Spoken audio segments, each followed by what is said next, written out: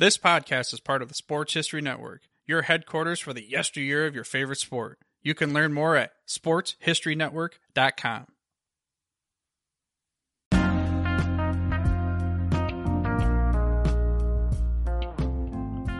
Welcome everyone to the Football Odyssey, part of the Sports History Network. This is your host, Aaron Harris. On today's episode, we welcome back Charlie Engleka. Charlie is a diehard Buffalo Bills fan and was the first guest to appear on the podcast. In this episode, Charlie and I look back at the 2020 NFL season, discuss the long-awaited postseason success of the Buffalo Bills, our thoughts on Super Bowl 55, and much more. If you enjoyed our conversation, subscribe and share, and reach out to me at thefootballodyssey.com or at thesportshistorynetwork.com. And, as always, thank you for listening. I got to give congratulations because you are actually the first recurring guest that we have on the Football Odyssey. Oh, that's awesome. Yeah, this is a show with no budget, so there's no prize. But if we were face-to-face, I'd give you a handshake. But for now, the verbal bouquet will have to do. I'll take it. That's awesome. So the last time that you were on, we were talking about the NFL possibly going through with the season, possibly not. It was all dependent on COVID. Well, as it turns out, the NFL made it through the whole season.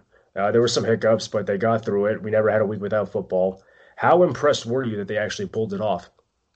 I'm pretty amazed. I didn't think – I mean, the fact that not even one game was canceled is pretty wild to me. I figured there was going to get to a point where they're going to have to cancel games, and I don't know how that would have worked out. It seemed like they didn't really give themselves much of a safety net in terms of scheduling. So, yeah, I mean, obviously they moved around a lot of games, but how they didn't miss a beat. Well, I don't want to say miss a beat, but miss one game throughout the whole year was pretty incredible. I did not expect that. Yeah, I was always confident that they were going to start the season, but the fact that they were able to finish, and obviously you had, some games that were moved to weekdays, which was kind of the, I guess the bright spot. We got some Tuesday night football, some Wednesday night football. Yeah. So it was some different stuff, but I think ultimately they really did as good of a job as you could possibly do. Yeah. I was really, really impressed with that. So you're sporting your Bills hat. Mm-hmm. This was a very special year for Bills Mafia. And obviously the ultimate goal fell short by one game. But I think by all accounts, you would have to consider it a successful season, yeah? Oh my gosh. Yeah. This season was a dream. Just because it had been, the Bills hadn't made the AFC Championship game in 27 years. That was the last year they went to the Super Bowl in 1993. So, getting that far and then, win the championship or winning the AFC East Championship for the first time in 25 years, winning our first playoff game in 25 years. I mean, I expected the Bills to improve from 2019 when they went 10-6, but I didn't expect a 13-3 record, especially with the schedule that we had. Playing the AFC West and the NFC West, arguably the two strongest divisions in football. On top of our own division, our schedule, at first glance, was really, really daunting, and it was tough. Some teams might not have been as good as what people thought, but just the progress that the team made, especially offensively with Josh Allen, was nothing short of amazing. And then, seeing them, ride that wave through the playoffs and get all the way to the AFC Championship game, it was incredible. Obviously, it was disappointing for us not to win, especially the way that game went. We got handled pretty good by the Chiefs, but it was, oh my gosh, what an awesome season. It was much needed in the year 2020, that's for sure. Going into week one, did you kind of have a benchmark for what would be a successful season? I mean, you mentioned that improving off their 10-6 record, but did you say, if they win their first playoff game, that will be a success, or did you think that the team could even be better than that? Yeah, so with just how everything was looking with New England. I know last time we spoke, I thought, Cam Newton was going to be more effective. I thought they're going to be better than they were, but without Tom Brady, they looked vulnerable, but they still got Belichick and a super talented defense. So, first and foremost, we wanted to win the division, and we won that a lot easier than what I thought, because I didn't even think that was a guarantee. I just thought we were in a really good position to do that. And then, definitely win a playoff game, because last year we made it and didn't look great against Houston. Had the game and blew it. Winning one, and then not just winning one and getting blown out in the divisional round. Like me personally, I wanted to win the division, win the wild card game, and then fare well in the divisional round, and ideally win. But if we were going to play well in that round and lose, that would have been another a big step in the right direction for the team. But getting as far as they did, and not only the 13-3 record dominated the way they did in their last 3 regular season games, they averaged I think it was 47 points a game, which is crazy. One of those games we played Miami, and it was the most expensive secondary in the NFL, and just as the season ended, the Bills were just absolutely stomping people, which was awesome to see. And then in the postseason, all 3 of our games were tough. Obviously lost the last one, but Indy showed up and played super, super well. They had a brilliant game plan and it was executed almost to perfection. We're able to squeak out that win, and then Baltimore came in rolling. They were probably the hottest team in the NFL next to the Bills. And then we're able to beat them. So they way surpassed my expectations. And I think, I'm speaking for most of, Bills Mafia, if not all Bills Mafia, and, Bills beat reporters and whatnot. I don't think anybody really expected this. I think a lot of people thought it was a possibility, but I don't think anybody thought it was going to come to fruition the way it did. Did you have any, concerns or maybe fears that was just kind of like a 1 year, like a 1 year success story, that they got to the wild card, they lost, and then, this year would kind of be a return to like a 7-9 record? Or did you think that this team actually had a good foundation to really do something? No, I fully expected them to take a major step forward, because last year was the first time we had a bunch of really good pieces in place, because when Brandon Beane and Sean McDermott took over the team, we had some talented players, but there were guys that didn't want to be here. Our salary cap was a complete mess. So, we ditched a lot of talent to get in a better position financially, and then, to get the right guys in the locker room, because a lot of those guys on that team, Marcel Darius, Sammy Watkins, those guys, I don't think they ever really enjoyed being in Buffalo. And the results on the field were not great. So, they had to completely switch over the roster. And then in 2018, we went 6-10. We had nothing. We had Josh Allen and like a handful of other players. And then last year, having Cole Beasley and John Brown, seeing the difference those guys made. Our draft classes were playing well, and Josh was in year number 2, and he was making strides, but not there yet.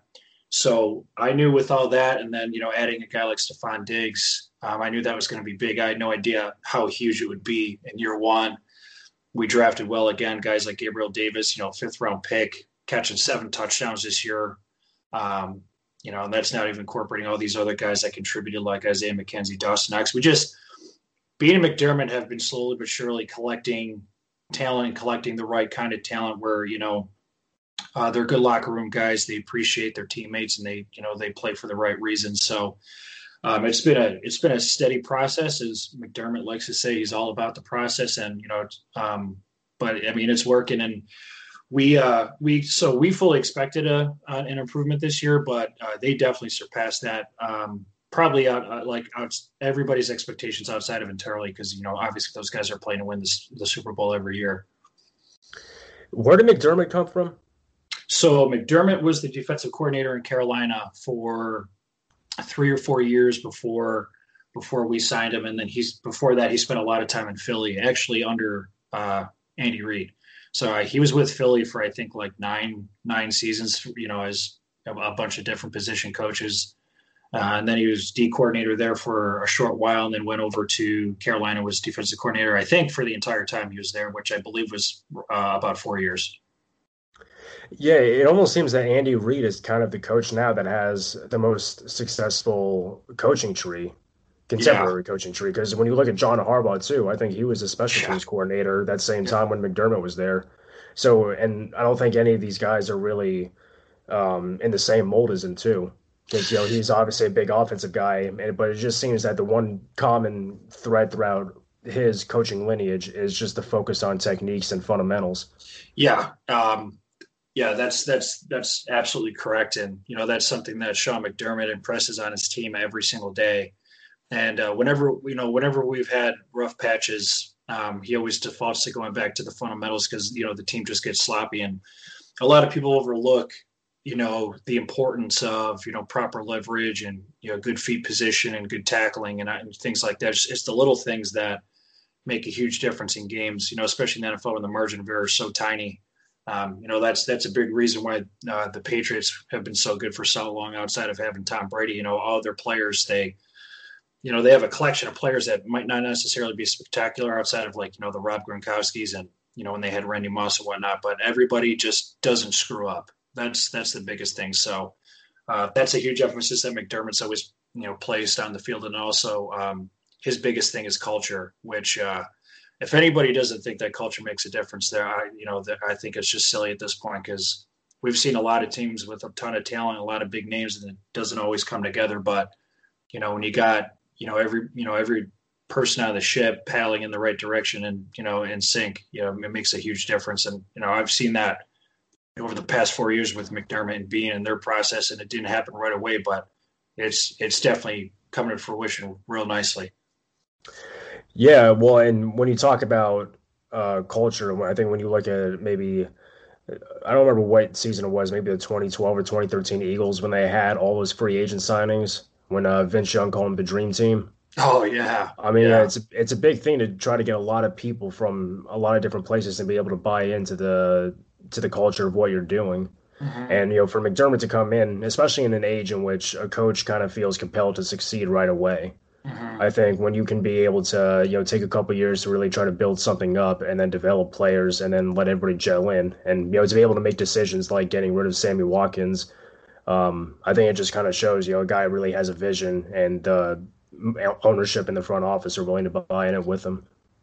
Yeah, and I'm really curious I would love to have been a fly on the wall when he was interviewing with the Pagulas. He got the job before Brandon Beane, who also came over from Carolina. But from what I gathered from, when they've spoken on it over the past 4 years, they pretty much, I mean, they had to have said without, obviously this is not quoting, but okay, so your salary cap's a complete mess. We don't think we have the right locker room in here, so we're going to dump all the most talented players and we're just going to start drafting and sign whoever we can. I would just love to hear what the Pagulas' initial reaction was. Like, yeah, we're going to get rid of literally all of our top talent and top paid players, and we're going to eat a lot of dead money, but this is what we got to do. So, that was, what they did was incredible right off the bat. And yeah, I mean, we had some rough seasons, but McDermott's made the playoffs 3 out of 4 years, and our team was not in a great position. I mean, he's taken over after Rex Ryan, and that guy was, he did a lot to ruin things here. So, they had their hands full, but it's been incredible what they've done. They've drafted really well. They paid a lot to get Stephon Diggs, but the difference that guy made this year is absolutely remarkable. And that's something that we talk about all the time, which is the chemistry with the guys in the locker room, and everybody works hard, and nobody's a me guy. People aren't getting in fights about stupid things on the sidelines. So that's huge, especially when you're playing the schedule that we had this year. Just all the teams were so darn good. So that all that stuff is really important. But what Bean McDermott have been able to do in 4 years is nothing short of incredible in my eyes. Yeah, and when we talk about the schedule, I mean, Buffalo, I think, I'm not sure how they rated this year, but it seemed that Buffalo had the hardest schedule of anybody in football. Yeah, they did. it's especially when it came to playoff teams. I think there was only one other team that had where all their opponents collectively were above 500. It was the Bills, and I think one other team. I can't remember who it was. But yeah, I mean, our schedule was tough, and the bad teams we played outside of the Jets, who are really bad this year, but we played the weaker teams that we played were like the Chargers, and they're like the most competitive bad team ever. The Broncos, which they weren't great, but they were okay this year. The 49ers were supposed to be great, but they had their injuries. So yeah, I mean, we were definitely battle tested. I hope that was going to help us fare a little bit better against the Chiefs this past Sunday, but that didn't work out. Well, when you look at the season, from weeks 1 to 16, it seemed that Buffalo had played the most consistent football out of anybody in the NFL. Because even when you look at like the Chiefs' schedule, because I don't think they had too many teams that gave them trouble on paper or that shouldn't have. But then when you see games against the Falcons, against the Jets, against the Broncos on Sunday Night Football, they weren't blowing teams out, and everybody knows what happened with Pittsburgh this year. So you see what happened with the Bills, how they were able to consistently win against great teams, and sometimes even win big, like they did against Seattle. I mean, they really had a hard schedule, but they lived up to it. Yeah, and that's the thing where that was a little bit of scrutiny in 2019, where we won 10 games, but our schedule was admittedly pretty weak that year, but I wasn't as worried about that as a lot of other people, in the Bills fan base, because we were 6-10 the year before.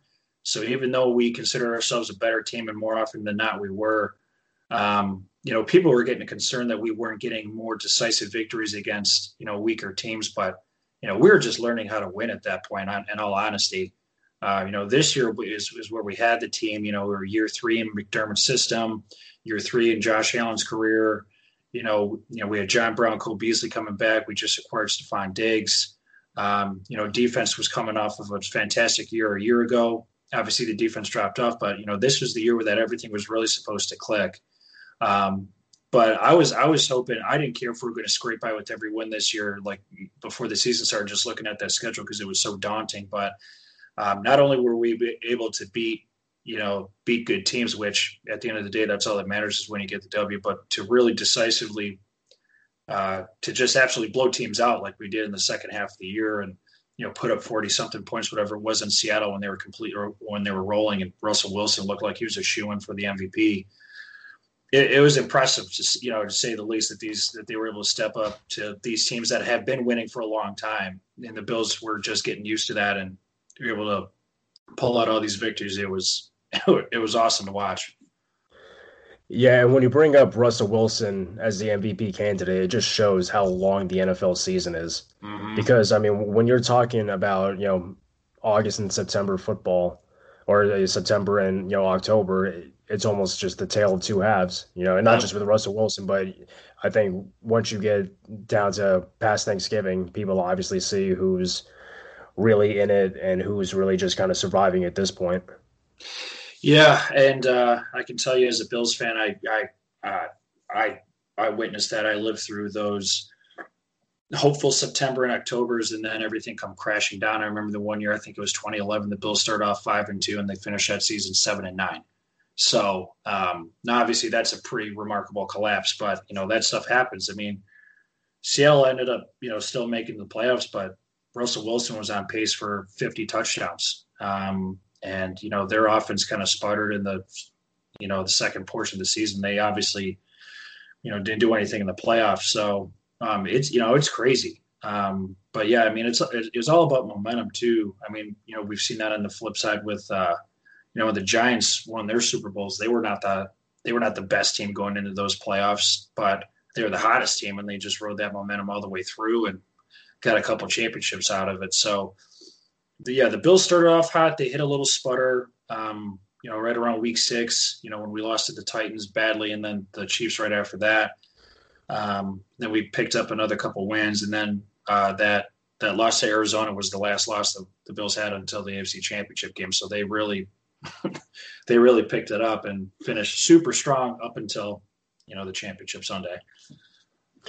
So when was the loss to the Chiefs? I think that was in week 9. Week 9. So up until that point, what was kind of your mindset or your assessment of the team? Did you think that they were living up to the expectation that you had for them going in, or were you just thinking you need to see a little bit more before you can give like a real honest assessment of them? Yeah, it was interesting at that time because the offense was so much better than I thought it was going to be. I mean, Josh Allen was throwing for 300 and 400 yards left and right. He never even had a 300-yard game until this season. We're averaging 30 points a game or something. The year before we averaged 19 or somewhere around like 19 or 20 points. And but also oddly enough, our defense was spectacular last year. And this year, up until week 9, they were really not good. We could not stop the run to save our lives. Our defensive backs were not making as many plays as I'm used to seeing them make. So our team totally flipped from the year prior, but we weren't putting everything together at that point. Our third quarters were terrible. Our point differential in the third quarter was horribly lopsided in the opposition's favor. But we're still playing really well, and our offense was looking great. So, but it was after that week 9 which was the Hail Mary loss. Our defense started to click. They started to play a lot better. And even though, we didn't regain the form of 2019, they improved. And then our offense got really clicking again. So I didn't expect us to go on, what's that, like a 6 or like a 7 or 8 game win streak. I didn't expect all that. But, I figured they were going to respond pretty fiercely to that last second loss to the Cardinals because, that's a gut wrencher. And, typically in McDermott's stint here, when we have a rough loss like that, the team really, comes together and, starts to perform at a higher level following that. Yeah, and a game like that too, because the Cardinals had like a little bit of a stretch where people thought that they were gonna make a push for the playoffs too. Yeah. They were looking like they were in good form, but a loss like that happens on a miracle that needs to happen. I think even though you come away losing, you still kind of say, well, if we end by the time regulation ends, I mean, it has to count for something that we were still competitive in that game against a team that was hot at the time. Yeah, and that was something that we were trying to, take solace in at the time is that, we were playing a Cardinals team, which, like you said, at the time were red hot. Even in their losses, they were playing really well and barely losing. So, I came away from that game, after the shell shock of the fact that Hopkins caught that touchdown. It's like, listen, we just played one of the hottest teams in the NFL with arguably the best receiver, one of the most electrifying players at quarterback in Kyler Murray, and it took them an absolute miracle to beat us, and it was in Arizona. So, as much as it hurt originally to see that, see the Bills lose that game, I'm just thinking, like, listen, like it took an absolute miracle for them to pull that off. And if there was any 2 other players in the NFL, I don't even think they would have been able to manage that. So, yeah, that was good. And I think that was good for our team. Like, even though we lost, that was a good message. It's like, listen, that's the only way we lost that game is 2 of the best players on offense in this entire league having a, once in a lifetime play. So, that put things into perspective a little bit. And then again, there was a nice shell shock to get, our players woken up and, tighten things up. And again, obviously that behooved us as we went on a huge win streak after that. And what game do you think was the turning point that you looked at the team and said, okay, maybe this team could actually go deep in the playoffs? That was probably the game when we played San Francisco. We just absolutely killed them from start to finish. There's nothing they could do to keep up. Now, granted, they had injuries and whatnot, but that was they were just Monday coming night off game? of. Say it again. That was the Monday night game? Yes. It's just the fact that they were, they had just come off a big win against the Rams. Their defense was playing really, really well. Their offense, obviously they were without Garoppolo and Kittle, but their run game was great. They were rolling, and then we go to San Francisco and in their field and just absolutely crushed them. I was, that's like, okay, this is, when we beat the Broncos, heavily, getting any kind of win, like that in the NFL is crazy. I mean, it's not as common as it is in college, obviously, to score 40-something points. But, San Francisco was rolling at that time and, especially their defensively, and they could not match up with us whatsoever. Josh Allen, Stephon Diggs did whatever they wanted. So that's where I was like, okay, this is legit right here. And, then we crushed the Patriots thereafter. And, we were just steamrolling people. So it was definitely the 49ers game where I was like, okay, that team, there's nothing they could do to even compete with the Bills there, which I'm not used to seeing the Bills have that kind of capacity. So that's when I was really thinking, I'm like, okay, I think just, you got to be thinking championship at this point, championship game, because, what we're doing to teams. Yeah, and watching Josh Allen this year, because down the stretch, it seemed that he was seeing the game in slow motion, Yeah. that he was just kind of on a different playing field. What was it that just clicked for him going back from last year? Because he had a good season last year, but what he was doing this year made it look like he was a vet of 10 years, it seemed like. Yeah, it's not just one thing with him. It was a number of things. So he chilled out on the hero ball.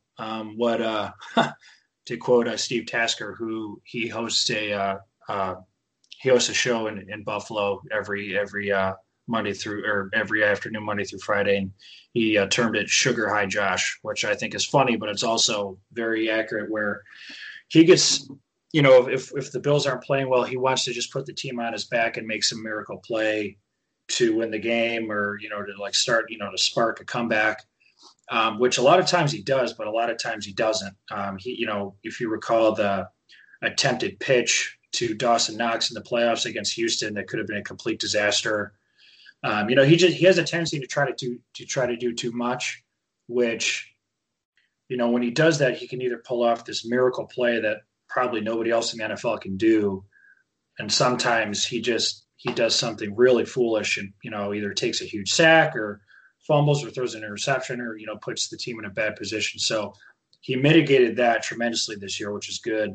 So he calmed down, and he also he works with Jordan Palmer in the offseason. And he switched something up in his throwing motion to keep his feet planted, to get better, to have a better stance when he releases the ball. And to also, I think, use his hips and his torso more, because he had just previously been using like all arm, which, he's such a freak athlete, he can be off position and just flick his wrist and it's going to be a dart for 30, 40 yards. But still, like, at this level, he was getting in trouble a lot by not being disciplined with his form. So there was that. And also just the guy's super smart. I don't know how often you've listened to him speak in interviews. He's just very intelligent. He works super, super, super hard. It's just, with a guy that has the right head on his shoulders, and that he's as intelligent as he is, work ethic as hard, as great as it is. And then he's in a good situation with good coaching, and, Brandon being the front office of just, providing him with more and more talent. I'm not surprised. Like, I was expecting a big step forward from him. So just kind of like I was saying about the Bills in general, I did not expect, I think he was at 46 touchdowns or 45 touchdowns this year. 445 or 4,600 passing yards, and however many rushing yards. I mean, he was, and a lot of other years that would have been, MVP worthy. And it is MVP worthy. He's not going to get it this year because Aaron Rodgers was just so much better than everyone, and Mahomes was also great. But I did not expect a jump like that. I knew he was going to get better, and the physical talent is out of control. But it just, everything just clicked. And even his teammates. I mean, everybody expected him to play well from all accounts, but I don't think anybody expected him to do that. Well, and the offensive coordinator, Brian Dable. Yes. I mean, was this his first year with the Bills? No, this was year number 3. The first year McDermott had Rick Dennison, and our offense was really, really bad under him. And then he grabbed Daboll from Alabama. He was the offensive coordinator for Alabama when they Tua's first year, or like the miracle game with Tua. Mm-hmm. We nabbed him from there. So this was year number 3 with him, and I mean, it's just another testament to patience, where the NFL, stands for not for long, for a lot. Coaches, players, everybody, just like you mentioned earlier.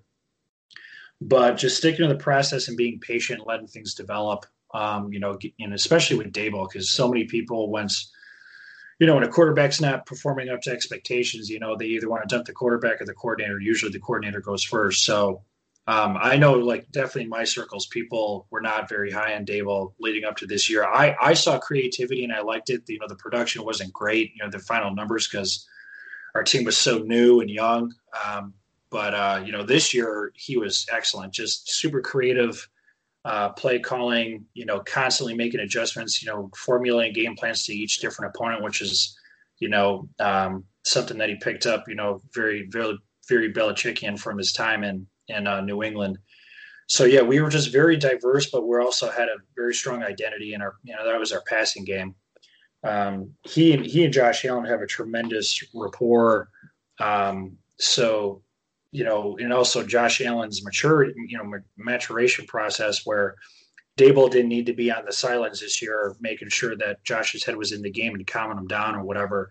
So he was able to go up to the booth where Daboll's, obviously can see the field more, and he must be more comfortable calling plays there. So it was a lot of things that came together, but yeah, just more, trust between those two that they've developed over the last couple of years. And, Josh obviously taking a next step on his own, definitely opened things up for Daboll to be more creative with play calling. And then obviously, they added playmakers with, Stephon Diggs and a couple other pieces, just allowed things to open up big time this year.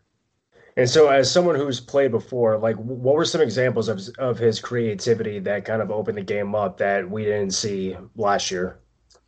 So, just the constant motion, placing players all over the field. I remember one play. I didn't pick it out during the game, and I think it was against Miami.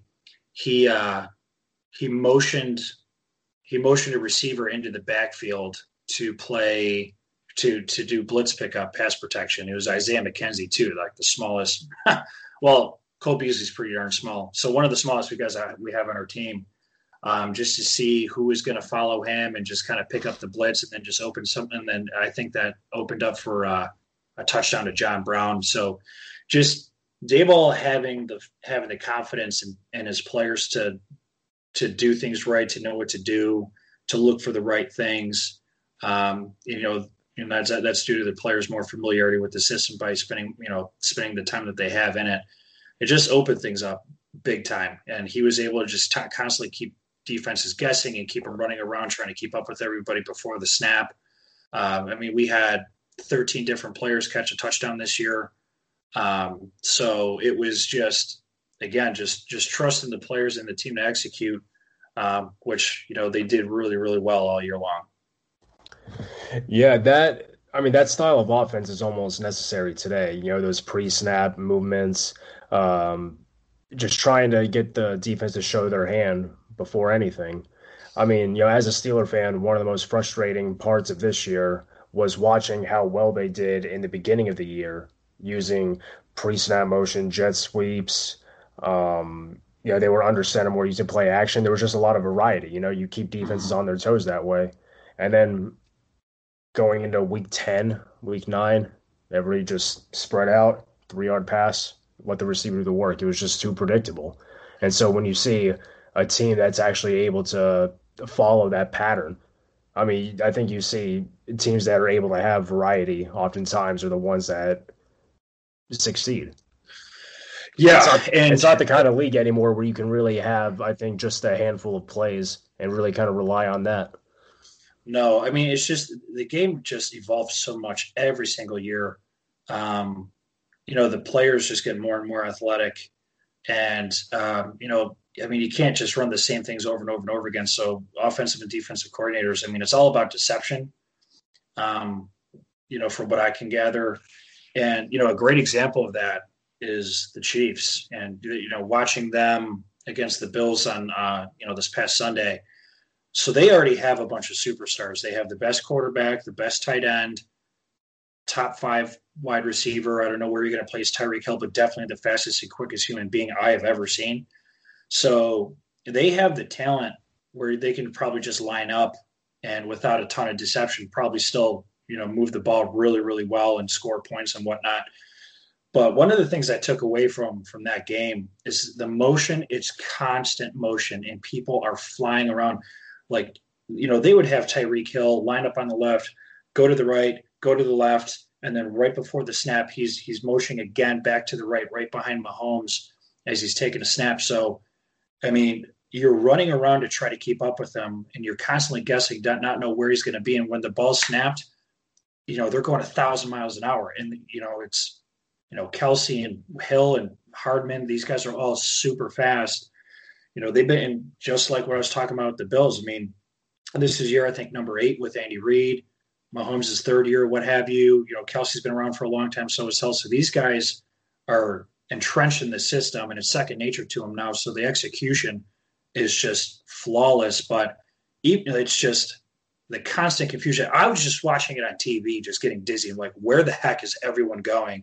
I can't imagine what it's like as safeties and linebackers trying to adjust, every half second before the snap. And then once the ball snapped, you have the best quarterback that can do literally whatever he wants. Tyreek Hill and Travis Kelsey, even without all that deception, it is so difficult to defend those three. It's pretty much impossible. But then you add in all the guessing. So you're not in position. You're not sure of what you're doing when the ball is snapped. It just makes it so darn hard. Well, and you can look at Baltimore in that same light too. I mean, obviously they have a whole different offense than the Chiefs, but I mean, they kind of have taken the running game and just have completely almost made a new game out of it. Yeah. It's like when you have a receiver that motions one way, the guards will pull the other way. You don't know if Lamar Jackson has the ball or if one of the running backs have it. I mean, the deception, the way in which they use it compared to the Chiefs is so different, but it's so beautiful to watch. Yeah, I honestly don't think it's all that different. I think that's a really good point. They obviously run the ball more than they throw the ball, but the motion before plays, I think, is pretty darn similar. Greg Roman, their offensive coordinator, who spent some time with the Bills, his passing games are typically not always great, but his running schemes are really, really, really effective because they're so complex. And with the weapons they got in Baltimore, I mean, Lamar Jackson. I mean, Tyreek Hill's the fastest and quickest in the NFL, and I think Lamar Jackson's probably right behind him. And when they're motioning somebody, if they got somebody going on a jet sweep to the right, if they snap it right on time, which they normally do, if you get the defensive end or the defensive end of the linebackers, whatever, if they shift to the left to try to keep up with whoever's motioning, just in case they get the ball, and if they snap the ball as they're moving to that side, the play's over before it even starts because you're already where they want you to go for blocking schemes. So the offensive lineman, you're already going where they want you to go, and they nudge you. And Lamar Jackson needs an absolute sliver of daylight. He's so good with the ball in his hands, but that's again, he'd be able to make plays without all that, but it's keeping the defense guessing and having them move around where they're, not comfortable or exactly where the offense wants them to. And that's all you need with guys that are as athletic as Jackson and, the rest of the players in the backfield too. So, teams that don't do that, I'm not really sure why, because it opens things up so much offensively. Yeah, and teams have, I think, taken that out of the playbook. Like, I don't know what that exact play is called, but whenever they snap the ball right before the receiver crosses the quarterback on a jet motion, I know the Rams had done it their own way. Obviously, they don't really work out of the shotgun that often, but the ball is snapped right as the receiver is in the middle of his jet motion run, and you don't know if he's going to get the ball, if they're going to hand it off to the running back, or if it's going to be a play action pass. So it's always trying to put that linebacker or that safety in that react situation where they don't know if they have to if they're going to pursue or if they have to stay put. Yeah, and it's exactly right. It's that constant guessing game. The Bills do it constantly with Isaiah McKenzie. The Rams do it with Robert Woods all the time. And again, it's just these coordinators are just playing with the defense at that point, in my eyes, because, if they motion the guy to the jet sweep, if the defense does a great job of, motioning with him and prevent, that jet sweep to the receiver, then that's going to open things up on the, wherever the receiver just motioned from. It's like, okay, they're going to be disciplined here. So that's going to open up something.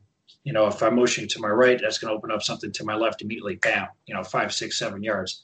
And then then the defense is eventually going to have to move back to that, so they're not going to be as disciplined or apprehensive on the jet sweep, and that's where he handed off to Robert Woods, and he takes off for 9, 10 yards and gets a first down. So it's just that constant guessing game, and if it's up to the quarterback to decide, what he thinks the defense is going to bite on that play, and it's just just the constant guessing game, and it's just kind of luck at some point for defenses, I'm sure, but. All the best offenses in the NFL for the last couple of years, I feel like they constantly use the motion, the deception to keep defenses on their toes so that they can have more momentum and kind of go at their speed and go and do what they want and have defenses react instead of, defenses dictating to the offense what they want to do. Yeah, and it seems like defense now, I think, is more about your personnel than your scheme. Because you can overcome, I think, offensive deficiencies if you can design good plays, if you can get really creative. But with the defense, it almost feels as if they're going to find a way to exploit you. So you have to find kind of the athletes who are going to be able to execute the scheme perfectly. But also, if an assignment does break down, you can have a guy that can make up for a blown coverage, or if someone maybe gets out of their lane, on a pass rush.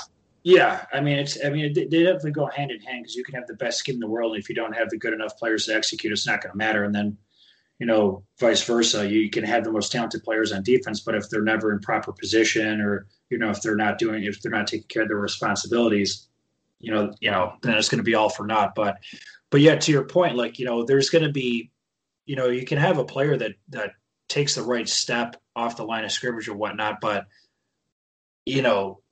with offenses in the players on offense that we're talking about, the Tyreek Hills and Mecole Hardmans, these guys that can run 100 miles an hour. You need guys that are going to be that quick. Especially defensive ends and linebackers. I mean, linebackers now, what's their average weight? Around 230 pounds. When it used to be 260. You need guys that can run. I don't think speed has ever been more important in the NFL, especially defensively, than it has been the past 5 to 10 years or so, because it's not so much of the I'm going to beat you up. It's like, can you keep up with us? But I do think that I think it's kind of like a pendulum swing, because you see these teams that have small defenses like the Bills. The Bills had a small defense this year. They did not have a lot of big bodies. Our biggest guy, Star Lotulelei, he opted out, and our run defense was dramatically worse. And teams ran the ball at us really effectively all year. Yeah, honestly, if it wasn't for our offense being so good, we're forcing teams to pass to keep up with our scoring. That could have been a huge problem. Because, yes, I know that in today's NFL, it's all about the passing game. But if you got a team that has a really poor run defense, you don't have to throw the ball 40 times. It gets really simple, and you can shoot. And not only can you still score points that where you're going to chew up clock and limit the other team's possessions, an opportunity to score themselves. So you still have to have size and whatnot, because if you have nothing but speed, teams are just going to beat you up. Well, that's like what happened when the Chiefs played the Bills earlier in the year. Exactly. I think they ran the ball. I think Edwards-Helaire had 30 carries. Yeah, they ran for over 250 yards. So that was something where, they had. It was a crappy day weather-wise, so I don't know if it would have been like an aired out kind of day. But yeah, it was brilliant preparation by Andy Reid and Eric Bieniemy. It's like, listen, our passing game is fantastic, but their run defense stinks. And then with the way that the Bills prepared, as they always do, we're really good at limiting big plays, and especially deep passes down the field. We didn't let up anything like that. So Tyreek Hill only had 3 catches that game. Mahomes only had like 200 something yards, but they ran for 250 plus. And they took up all the play, all the clock. Their time of possession so far outweighed the Bills. So we only had so much time to really catch up with them. So it doesn't always have to be a shootout throwing the ball, because again, if you can't stop the run, that makes it really easy for an offense. And then if they get to run all over you, they don't have to come up with these super complex schemes like we were just talking about. They can just go to play action, and it gets pretty darn simple at that point if you can't stop the run. Yeah, and I know a lot of people kind of think that the run game is now secondary in the NFL, but I think just because you're seeing a lot of points and a lot of great throws and a lot of great receivers, I don't think that means that the running game doesn't have the same importance that maybe it once did. I mean, I think there is merit to that argument because I do think they want more passing, but I think the running game does play a significant role just for the reasons you gave. Yeah, I mean, I And the look at fact all and the the fact that a team like Baltimore can really kind of use that as its nucleus, because it's like their run game isn't just grind out the clock like you could say with Cleveland. You know, they're getting so many big chunk yardage plays from their run game. I mean, in some ways, it can almost replace, that intermediate passing game. yeah, no. So I think the argument has been a lot as can you win a championship that way? Because you can certainly win a lot of games, regular season and postseason. I mean, the two teams you just gave were a great example. I mean, Baltimore did not have near the passing game they had last year, but it was very effective as a complementary piece because their run game was unstoppable. Cleveland, the fact that Kareem Hunt's not their full-time starter is crazy. I mean, Nick Chubb and Kareem Hunt, I mean, that took them to an 11-win season. Their first playoff victory in 20-something years, whatever it had been. I mean, look at Tennessee. I mean, they have an effective pass game, but their entire offense goes through Derrick Henry. And look at all the games that they have won the past 2 years. So whenever people say that, running backs are a dime a dozen and a good running game isn't as important, I think that's so silly. All the best offenses in the league have really good running games, except the Bills this year, we really didn't. And not being able to run the ball really crushed us on Sunday when we were playing for the Super Bowl. So, even in Green Bay, look at Aaron Rodgers had probably an MVP season, but look at his running backs, Aaron Jones, Jamal Williams, AJ Dillon, these guys that can pound you. So it's definitely still has tremendous value. But I think to get over that hump of like divisional round AFC championship game, and then obviously Super Bowl, you do have to have a really good passing game. I do believe as well. Well, I think especially if you're in the AFC, you kind of need to have a running game because really, I think if you want to get to the Super Bowl, obviously you're going to have to go through the Chiefs at some point during the Yep. season. And I really think if you want to beat a team like that, defenses are obviously going to have to play their best game and really have to kind of bend but don't break. But the offense really has to pull a lot of weight too. I mean, they're really a rare team in which the offense kind of has to contribute to the defensive game plan just as much as the defense. I could not agree more. So a great example of that is when the Bills played the Colts in the playoffs and in the wild card round this year. Obviously, Colts have a tremendous run game with Jonathan Taylor and Naheem Hines, really good offensive line, and their game plan was great. They just shoot up the clock, ran the ball, had really long drives, and they kept Josh Allen the offense off the field. And not only were they chewing up the clock and moving the ball, they were scoring points. So it was written. They're giving their defense a ton of rest, which obviously you need anytime you're going against a really good. I mean, you need it all the time, but you can't be sucking wind if you're going against an elite offense. So, I mean, it worked really well. I mean, it came down to the last possession of that game. I mean, and me and all my friends who were watching it were like, they're doing exactly what they want. Like what they talked about all week, they're doing right now. And fortunately, we had the playmaking ability to overcome that, but that almost worked. And that's something that you got to do with teams like the Chiefs and like teams have done against the Bills. Whenever people say run the track meet, I think that's so silly. Why would you want to get in a shootout with Patrick Mahomes? Why? He's averaged like 34 points a game in his career. Obviously you got to score points and don't settle for field goals, but I don't know why you'd want to just, throw all over the place and risk, 3 and outs and quick possessions. And then, your team was only on the field for a minute and 12 seconds and the defense has got to go out. And now they're tired. And now everyth's going to happen with the Chiefs. Like we already talked about, the speed is going to kill you. And then they're just going to rack up points. So yeah, I think the hate on the run game is a little bit much. I think it's a lot more important than a lot of people realize. Before we go deeper into the Colts game with the Bills, who do you think was someone that was underappreciated or that fans didn't really recognize for the success the Bills had this season? Whew. You want to go offense, defense, or just whatever player? Let's go defense first. Defense.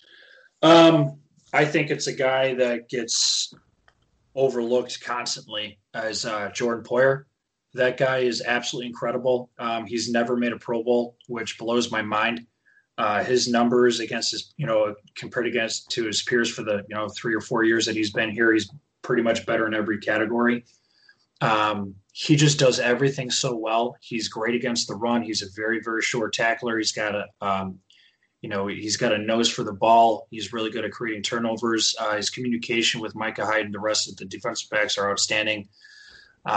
He's always been very important, but if he doesn't play, I think our defense drops off tremendously.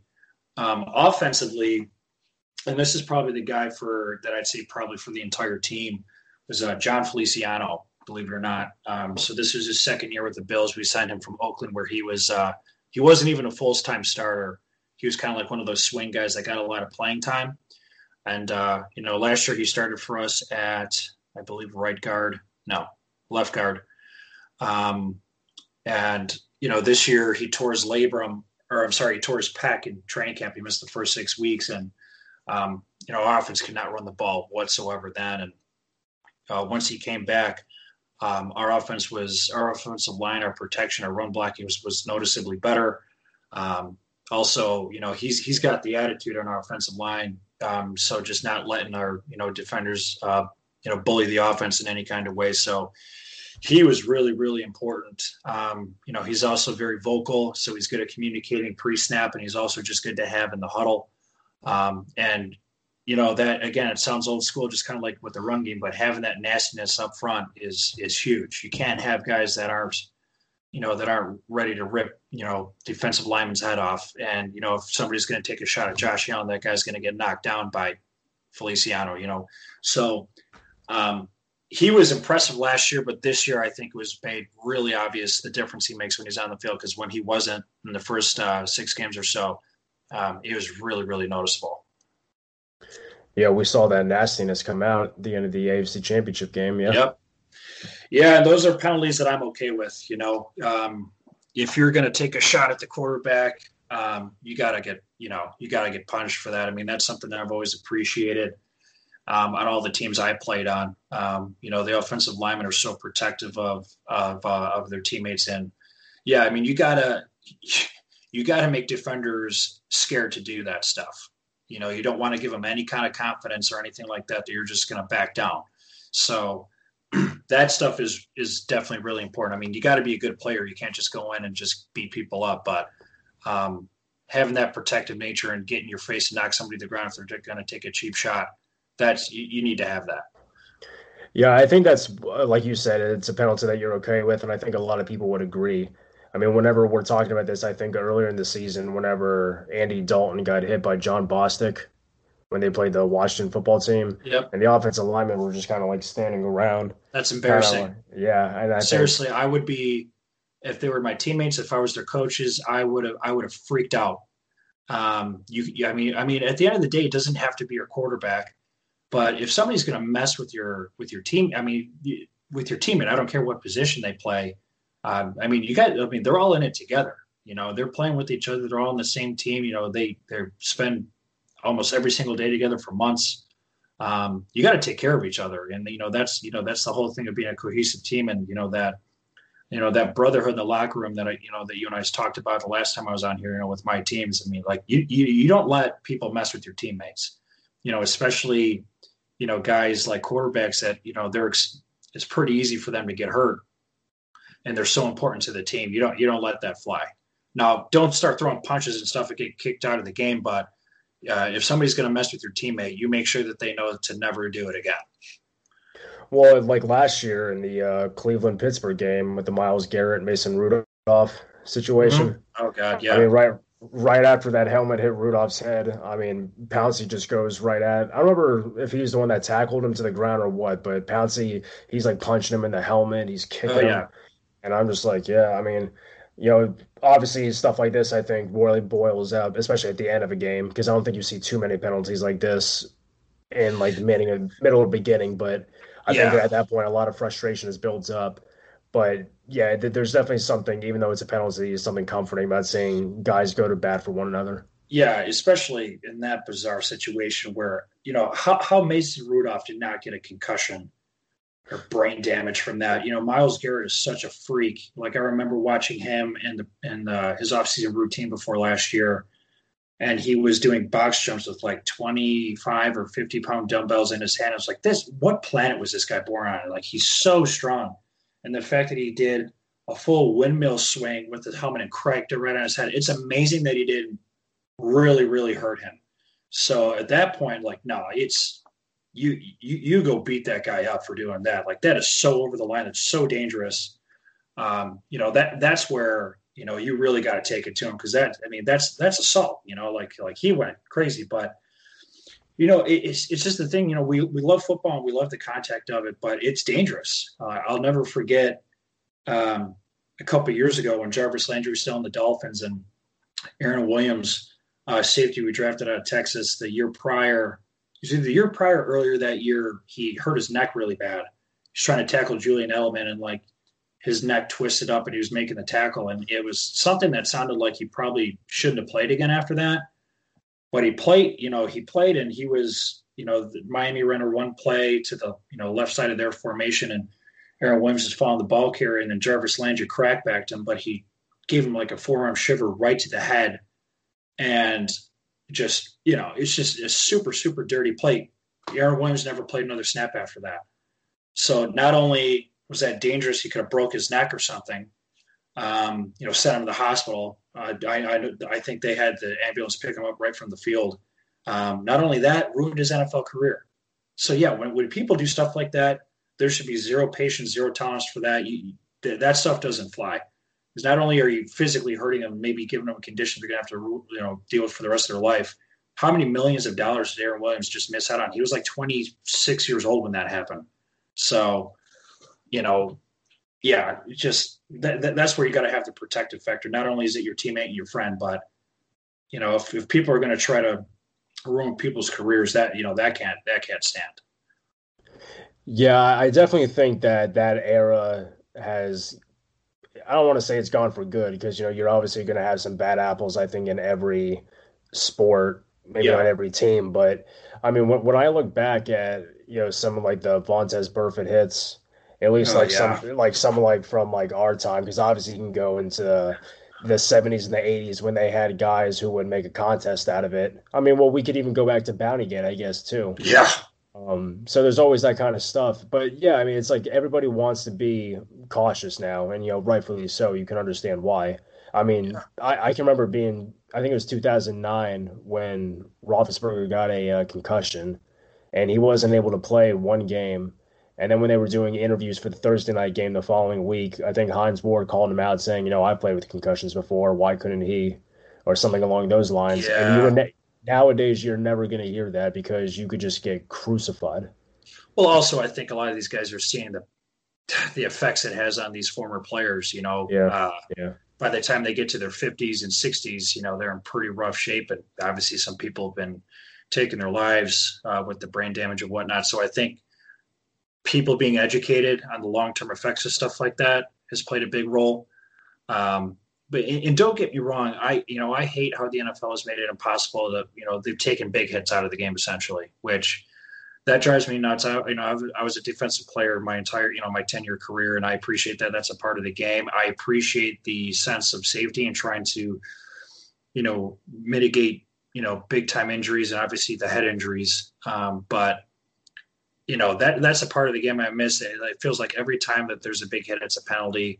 But, if somebody is leading with their head or doing, Vontaze Burfict or, Ndamukong Suh, James Harrison did some pretty dirty stuff back in the day. When people are obviously trying to hurt another player, yeah, there's no room for that. But I do wish that that the NFL didn't try to just completely eliminate, big hits, because that's a part of the game I always loved, and I definitely miss that. It's pretty much a penalty every time now. But I also think there is a sort of responsibility for fundamentals too. Sure. Because I think when we always look, I mean, you can listen to any old school fan who the first thing they're going to complain about is the tackling is just poor.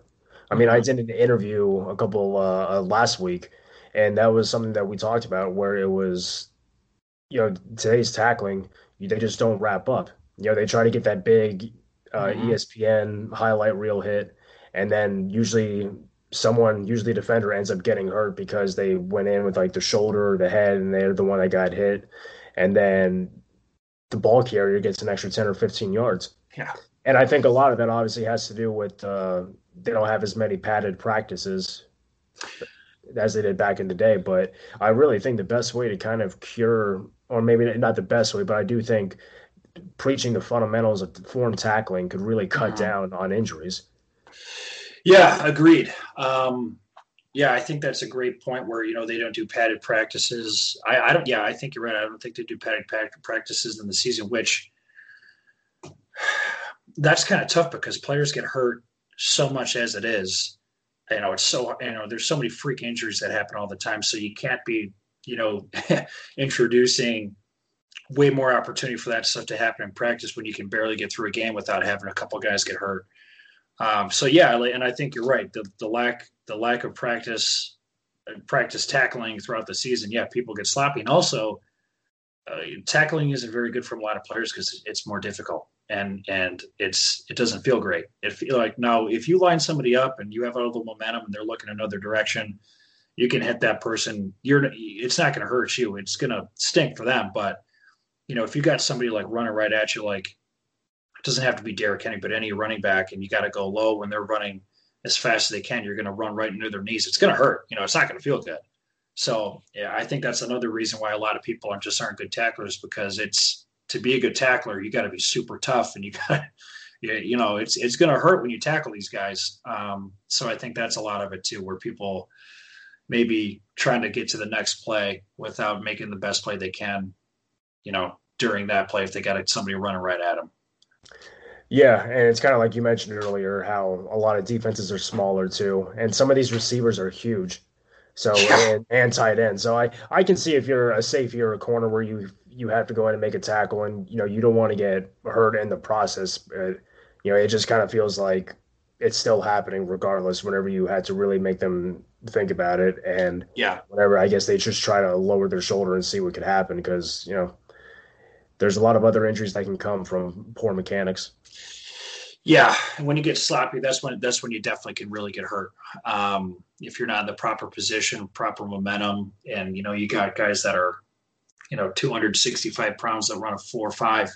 Yeah, I mean you could really easily get hurt, but that's where it's kind of like a catch-22. A lot of these guys don't go head first into a tackle because they don't want to get hurt, but then if they're you know if they're not doing it with proper technique, they have just as much of an opportunity, sustain an injury. So, there's a lot of things that are baked into that. Yeah, I mean it's easy to say when you're not the one doing it in real time. So Yeah, that's for sure.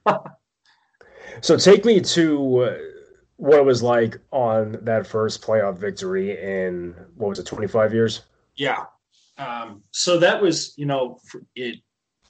in my world, that was, the Bills' first playoff win in my lifetime. When I was 5 years old, I didn't know what the heck football was, obviously. So last time the Bills went to the playoffs was 1999. I wasn't watching that game. I was only 9 years old. And, I did get into football shortly after that. So once I was able to really understand and appreciate football, that's when the drought started and that lasted for 17 years. And, when we made the playoffs in 2017, that was a complete miracle. Thanks to the Ravens. We were not, 9-7 was impressive for that year, but we were not a playoff team. And then we went 6-10. And then last year, against the Texans, we definitely could have won. And, that was a pretty gut wrenching loss. So, there's a lot building up to it and there's a long time coming. So it was great.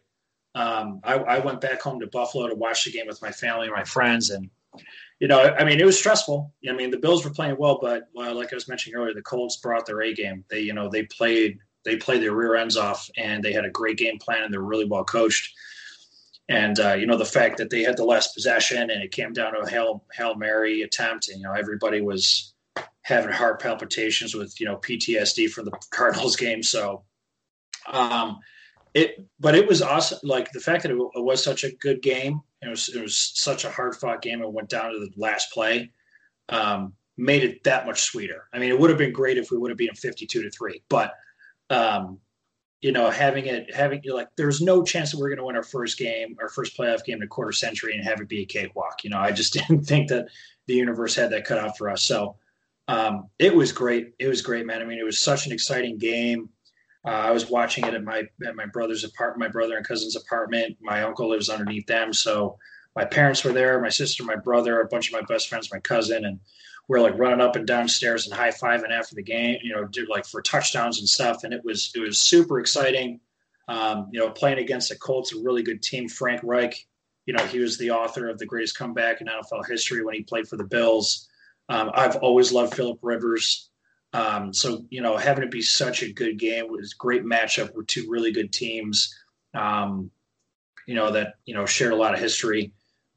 It was awesome. We all hugged, and, when the Hail Mary fell incomplete, we grabbed each other, and, people were getting emotional, and like, I was so happy. Like, I was like, my legs were giving out a little bit. It was wild. It was like the happiest I've been in a long time. It was something, because we love the Bills so much.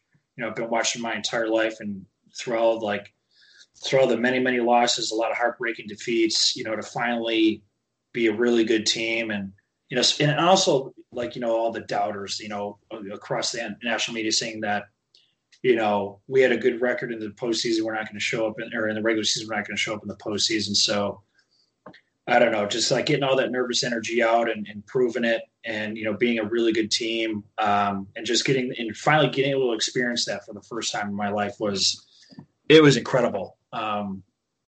It's something I'll never forget. That's for sure. Was there any anything superstitious you were doing? Like, did you wear like the same jersey all season and wear that one for the game, or does anybody in your family have like any quirks like that? I'm sure they do. There's like a handful of different outfits I wear. It's not always the exact same. I always wear Zubas, the striped sweatpants. I always wear those for game day, but it's not always the same. I'm sure that, some of my family members that, are probably pretty superstitious, they probably have the same kind of routines, but I don't follow the exact same ritual every game day. So when a game like that happens, and it was a very close game, and truthfully, I didn't think the Colts were going to put up that competitive of a fight. I did think they were a good team, but just seeing the way Buffalo had been playing for the past 5 weeks, I didn't really think there was going to be much room for the Colts to really operate with. But they came out and they really played a terrific game. They really gave it their all. But do you think a win like that is more meaningful to you, who's never experienced a playoff win, as a fan, or do you think to maybe your parents and your relatives who have experienced, 4 straight Super Bowls, and then just had this like long drought? Yeah, I'm going to be biased and say myself because I'm 30 and I've never experienced that. Again, when this happened when I was a toddler, that doesn't count in my world. So, yeah. But again, yes, my parents generation and my grandparents' generation, like those folks got to see a lot of success back in, the late 80s and, not into really all of the 90s pretty much. I mean, obviously the Super Bowls in the beginning. It's still been a long time for them too. I mean, just because they've seen it before, it's still been 25 years. That's half of most of their lives, So yeah, I don't want to discount it for them either. I mean, it's been a long time for everybody, whether you'd seen it or not. It was a long time ago. So in the city of Buffalo, Bills Mafia, it's so cool that we get so much recognition now because it's just an extremely, extremely loyal fan base and people that love this team so much. And, again, just, we've been through all the heartbreak and the loss, and we show up when it's, 18 degrees outside, when we're, 6 and 8, and things aren't looking good. So, we put our time in, and we've never, we've always been super loyal and dedicated to this team. So for it to finally pay off after all that time, it's great. And again, it's great for every single generation. I don't care how old or how young you are, but, what I'll tell you is that the older generation that experienced it, they were extremely excited for us, knowing that we had never seen it. Obviously, they were excited regardless because they're huge Bills fans too. But I think their excitement might have matched ours just for different reasons. Where we might have been overexcited because we've never seen it before in the first time, but they were, the older generations were super excited to see that for us because they've always wanted that for us as well. So, like after the game, outside of the hugging, we were playing. My brother had a bottle of champagne ready in anticipation for the win, so we had some champagne, and he started playing "Come and Get Your Love" by Redbone, and I got this great video. My brother's girlfriend, one of my dear friends, Julia, she recorded it, and we're just dancing around, completely elated. It was such a great experience. Everybody was so happy. Nothing could have happened or nothing could have been said to take that away from us. It was it was one of my favorite memories, ever. That's wonderful to hear, man. And I like how you point out, like for the older generation, that they're, like you and your brother were able to experience a playoff victory. They were happy for them, but they were also happy for you to be able to have that experience. Because obviously, when you really have nothing to do with it, so you never really know if it's going to happen or not. Right. They're just. I mean, you never know how long the next drought can be, whether, it's 25 years or whether maybe it's even like Cleveland, like 17 years before we even got into the playoffs.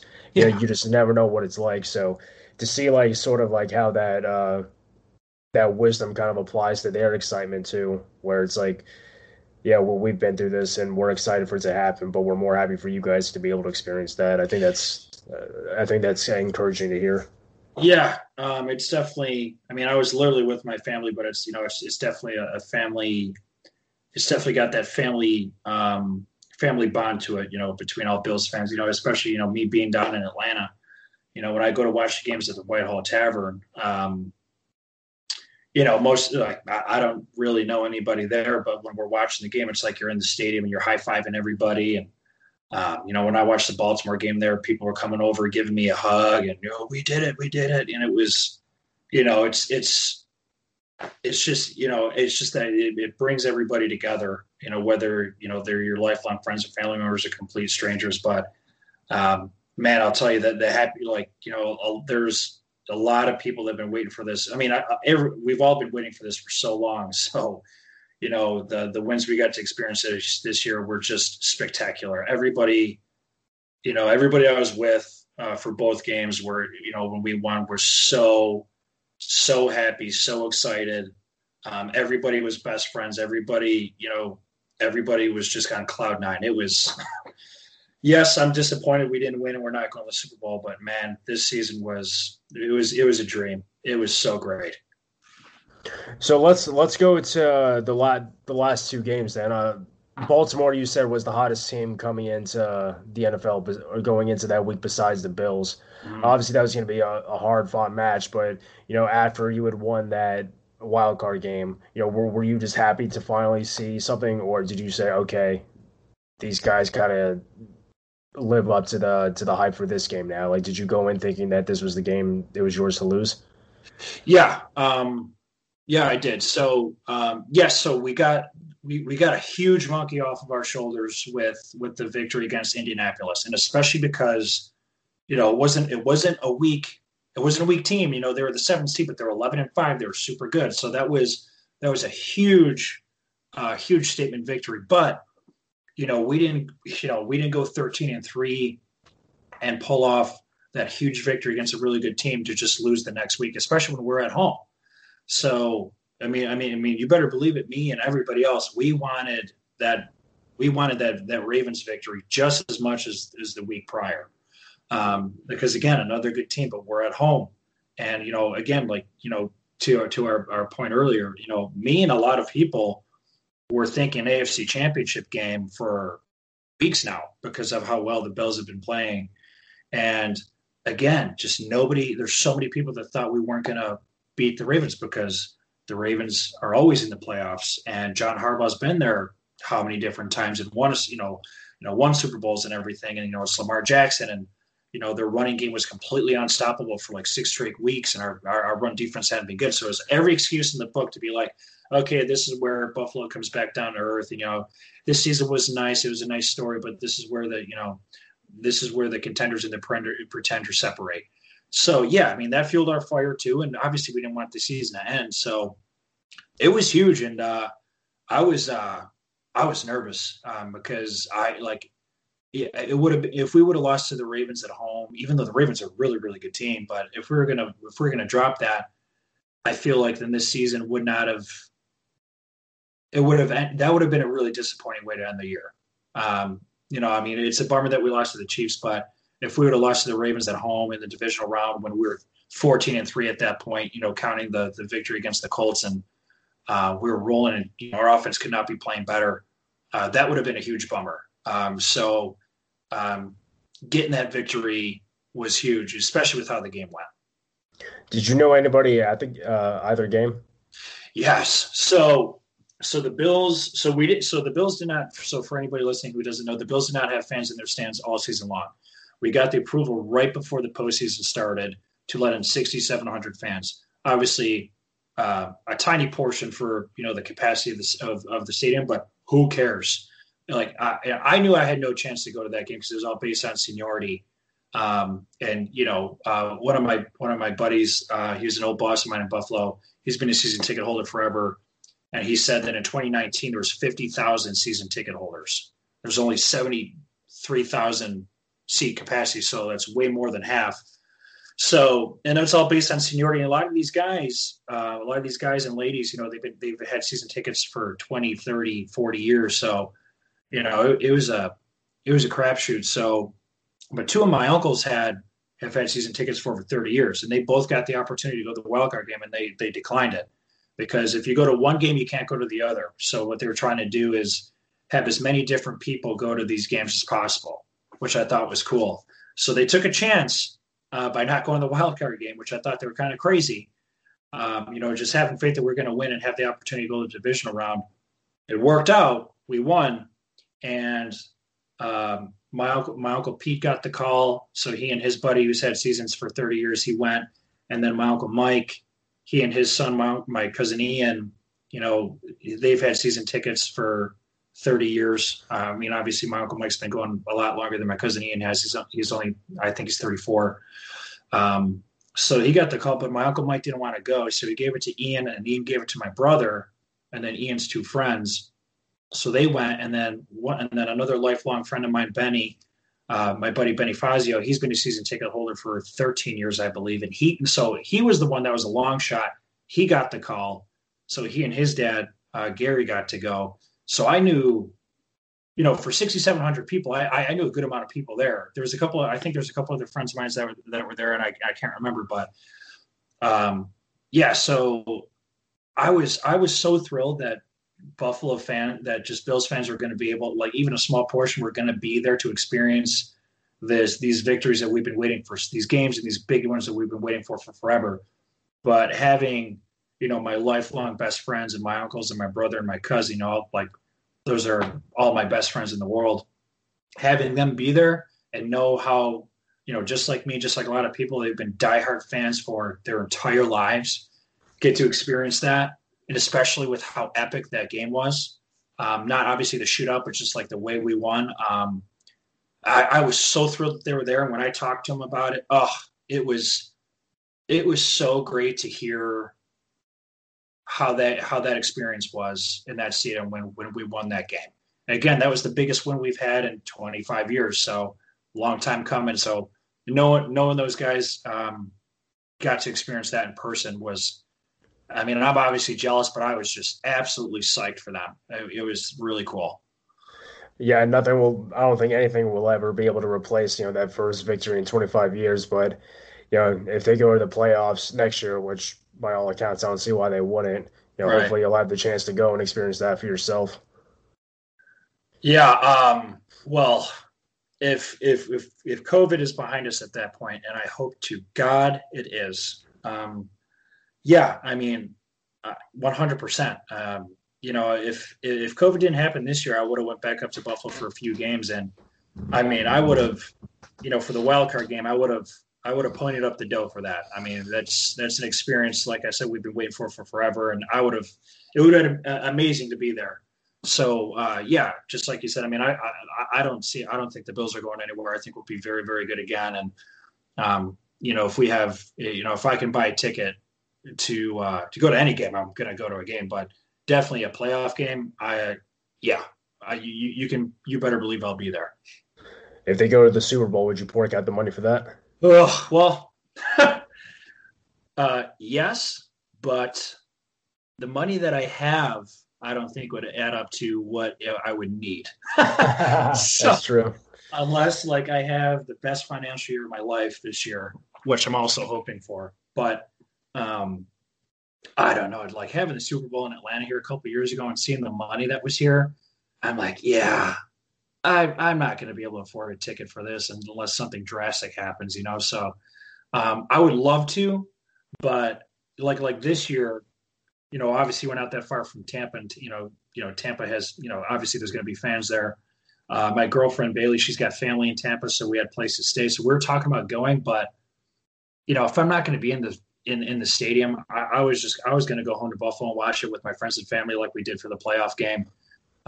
So what I would love to go, yes, but also I would rather be around like more of my friends and family that, we've been waiting for forever to experience it with them, because it would probably just be me and one other person or whatever. So I'm sure if the Bills win, being there would be absolutely amazing, but I'm also very, very big on like experiencing it with the people I want to experience these things with. So I wouldn't be upset if the Bills are in the Super Bowl and I don't have a ticket. I'm not going to be bummed out if I have the opportunity to, and it's not going to put me in debt for 10 years. Yeah, like that would be great. But as long as I can watch that game with all my friends and family in Buffalo, that's all I really care about. Yeah, I think I would feel the same way because I mean, I've been to Heinz Field to see games, but you definitely want to be in a situation where you're able to like have like a good seat. Like you definitely want to go for the experience, but you also want to be there because you want to like see good action on the field, Sure. right? Otherwise, you Yeah. could just watch the best view from your television. Yeah. So there's definitely that happy medium between getting the good experience, but also wanting to see the best vantage point at the game too. Sure. Um, but as far as Tampa goes, like I went to college in Tampa, and like that's Ah, a city that's perfect for the Super Bowl, I think, because it's kind of a smaller town compared to Atlanta, New Orleans, but it has like that same local vibe to it. There's a lot of outdoor places you can go to, which right now is perfect to do. sure. But yeah, obviously they're not going to have like a whole lot of media there, which is unfortunate because there's this parade they have every February called Gasparilla. I think it may Okay. be a little later, but it's kind of like their version of Mardi Gras, where they have just floats coming through the entire city. People throw beads. Everybody's dressed up like pirates. It's really a fun That's time. awesome. It's a city that knows how to enjoy itself. So I look forward to see what they're going to do for or how they're going to make the best of Super Bowl. Yeah, especially with the hometown team playing. That's a dream. Now, for the playoffs in total, how have you felt about them aside from like the Bills' success? Well, they've been good. I thought the Tampa Bay Packers game was great before the Bills played the Chiefs. I mean, just the matchup for championship weekend was great, or championship Sunday, I should say. I mean, Brady and Rodgers, probably 1 and 2 best all-time quarterbacks. I mean, that's debatable, but they're both obviously in the top five. So two guys that have dominated the NFL for the past, 15, 20 years. I can't remember how long Aaron Rodgers has been playing. And then, the two guys that are, taking the league over, that are going to be, they're going to be the face of the NFL, two of the biggest faces of the NFL for the next 10 plus years. So I thought it was great. I thought the Bills, didn't play great, but all four teams brought it. Tampa Bay and Green Bay, that was a super exciting game. And even though, the Bills didn't pull it off against the Chiefs, it was pretty amazing to watch that team do what they do. The Bills didn't bring their A game, but even if they did, I don't think we could have beat Kansas City. It's incredible to see them just completely do whatever they want against whoever they want. yeah, no, I mean all the Bills playoff games are really good. Yeah, I think the playoffs this year have been really good for the most part. I mean, Kansas City and Cleveland was a tight game. I mean, that was cool. You see Patrick Mahomes, the best player in the NFL, one of the best players in the NFL leave, and then Chad Henne comes in. I honestly didn't even know he was still in the NFL until he came on the field. And he came in and he made the plays to win the game. I mean, I love NFL playoffs, and I think this year they have not I haven't been left wanting. I think they've all been, pretty much all of them, been really, really good games. See, I disagree, man. Aside from the Colts, Bills, and the NFC Championship game, really, I haven't been too impressed with any of the games thus far.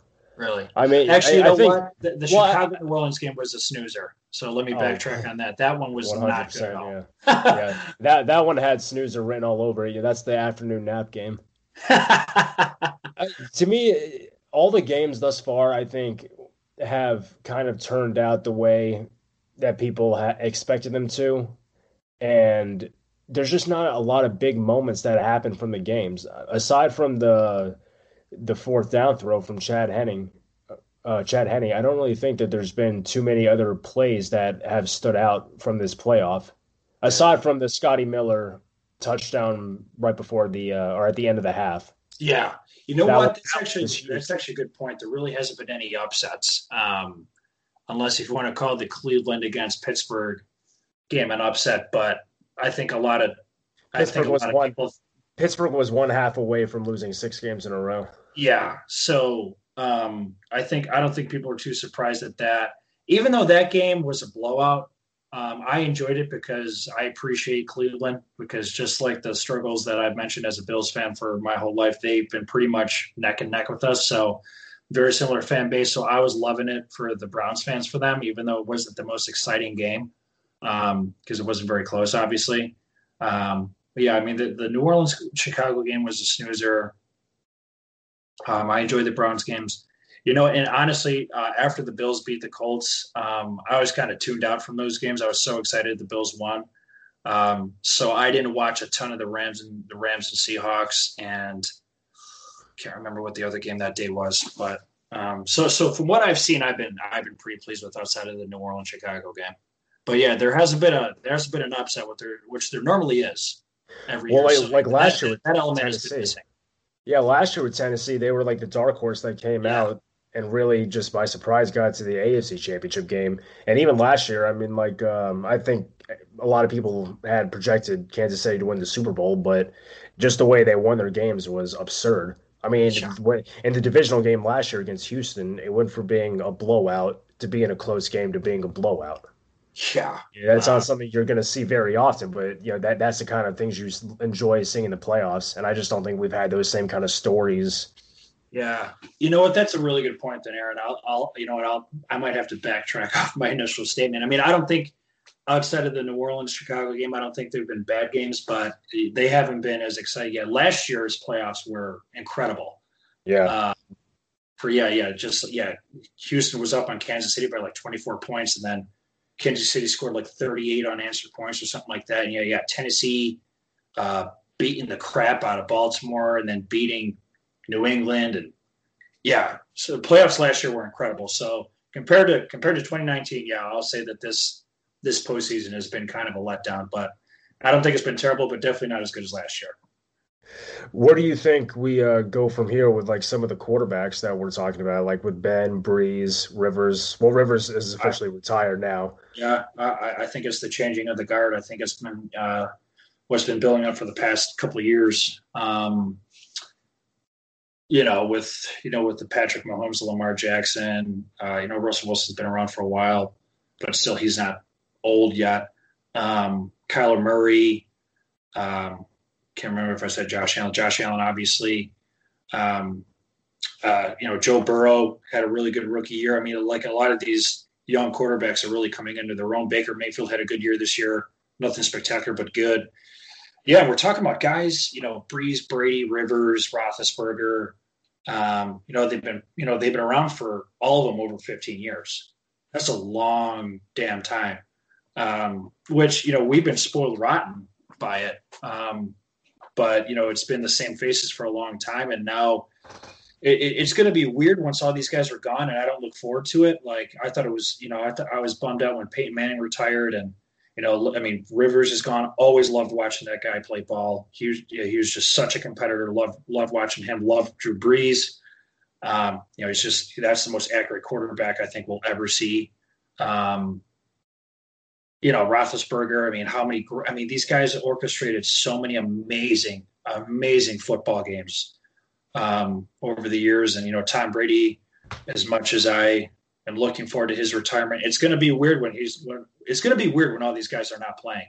But I do think the NFL is in really good shape with these guys. Mahomes, unless that guy just decides to retire in 2 years or something, some horrific injury happens, he's probably going to break every record that has ever stood. Josh Allen looks like the future's super bright for him. Kyler Murray, Lamar Jackson, Russell Wilson's not going anywhere anytime soon. Joe Burrow looked like he had a ton of potential. Justin Herbert, oh my gosh, he was so good this year. Where did he come from? Nowhere. I did not see that coming. I don't think anybody did. So there's so many good quarterbacks that even though these legends are going to be retiring, and like I said, I'm not looking forward to that. I've loved watching these guys play for pretty much the entire time I've been watching football, but I don't think we're going to miss – I don't want to say miss a beat because I think that'd be doing a disservice to the legends that I just talked about, but I don't think there's going to be much of a drop-off, really, if any, with all these guys that we're talking about that are so good right now. And those are just the guys. I didn't even mention Dak Prescott. There's a lot of really, really good talent at the quarterback position right now. Yeah, it's just weird because this is obviously the first time where we're going to see a lot of guys we grew up watching. And I think in some ways it's weird that those amount of guys are still having this long of a career. I think there was only a few guys back, through the 90s or the 80s that lasted that long. Obviously Elway did, Marino did, Montana. You had a few guys that were still there, but to have 5 or 6 guys that are still sticking around, into this year is pretty strange. But with Tom looks like he's going to play until he's 50. He's probably not, but it's just incredible how the guy just looks like he's able to rejuvenate himself every single season. Yeah. Excuse me. I wouldn't put it past Brady. Excuse me. Hold on. Go ahead. I would never bet against Brady. That guy. That guy's just a machine.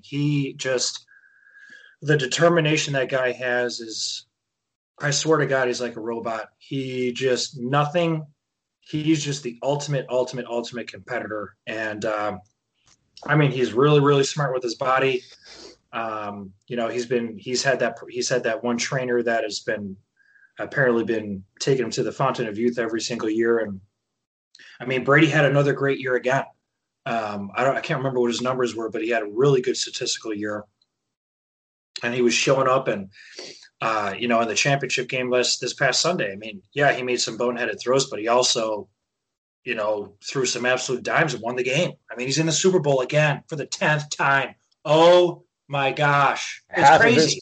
Half of his career has ended in Super Bowl appearances. What was it like for you?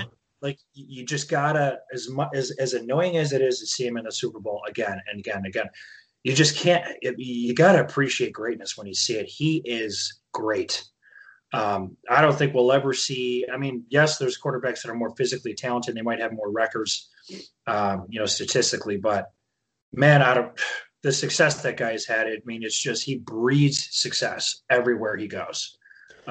Every team he has, all the different coaches and coordinators and teammates that he's had. Obviously, he shows up to Tampa in year one. They go to the Super Bowl. It's nuts, So I definitely appreciate it. These guys are just the greatest to ever do it. But and it's going to be weird when they're done playing. But it's going to be cool to see this new crop have it be officially their league now. Once all these guys, that'll feel kind of weird for a little bit, but that's also exciting at the same time, especially when one of those guys plays for the Bills. Well, and plus too, I feel like when when you see a new player when you're older, I don't think you have like the same childhood attachment that you do to the player that you see when you're young. So I feel like in that sense, maybe you just get to enjoy the way they play more so than when you are a kid, because I think you just kind of have like this sort of heroic image of them. Yeah. Because I remember my friend growing up was a New England fan. Ah, So, and that was before New England had won like their second trilogy of Super Bowls. So there was still that brief debate about Manning versus Brady, where did Ben fit in that picture. So it was always a fun way to keep everybody engaged in that argument. But yeah, when you see guys like, Justin Herbert come along, who I thought was so fun to watch. I mean, the only game I had seen of his in college was the Rose Bowl game where he rushed for 3 touchdowns, which, it's good, but he didn't look all that impressive. And then he comes out and does what he did this year. You're just kind of saying, all right, now it's good, I think, maybe just to enjoy the new crop that's coming up and not get like too emotionally invested in any of them, but just to yeah. appreciate for what they bring. Yeah, they're, and that's the thing too with kind of like I mentioned earlier, just players in general are just have they just get more athletic every single year, and that's these quarterbacks where we're talking about Breeze, Brady, Manning, Rodgers is very very very athletic. Roethlisberger, these guys that were obviously good athletes in their own right, but they weren't as dazzling Yeah. as like Lamar Jackson, Kyler Murray, Josh Allen. These guys that can just do whatever they want physically, and instead of as well as be super smart and be able to dice teams up,